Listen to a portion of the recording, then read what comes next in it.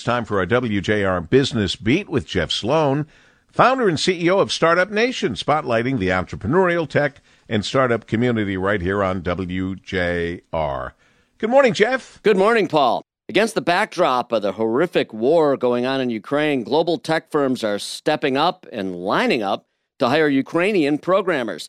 You see, Ukraine has always been a hotbed for high-quality tech talent, in particular those who can write code, known as programmers. What's invisible to consumers is the programming that makes a given technology function as intended, and surprisingly, a large amount of tech that enables our everyday lives is built by engineers and software developers in Ukraine.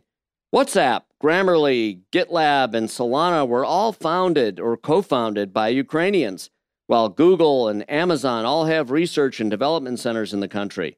And they're there because of that uniquely capable and talented Ukrainian tech workforce to conduct programming in order to make these companies and their products go.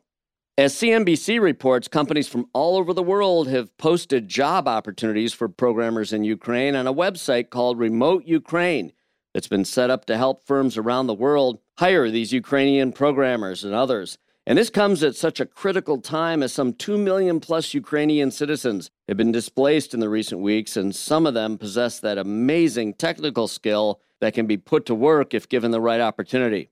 CNBC goes on to report that firms such as Modular Automation and Warducks, based in Ireland, Sporttrader, based in Switzerland, and others are among tech companies that have shared job opportunities on this site.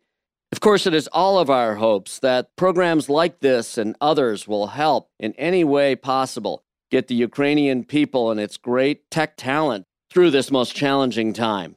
Just another example of the importance of the tech sector and how they're supporting Ukrainian citizens at a moment in time when they need it most.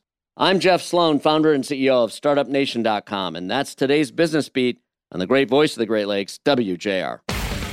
This segment brought to you by Dell Technologies.